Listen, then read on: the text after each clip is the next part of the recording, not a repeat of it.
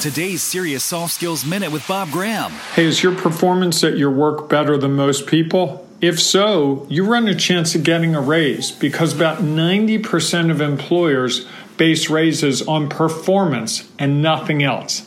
That's right, performance. How well you do your job, how well you execute the tasks necessary to achieve the company's results through your position as an employee. That's what Mercer found in its 2019-2020 U.S. Compensation Planning Survey. Now, you may be wondering what the average raises for this year are likely to be. On average, the merit increase for 2019 and 2020, based on this survey, should be between 2.9 and 3.0%. Visit SeriousSoftSkills.com to uncover more about how to unleash your soft skills.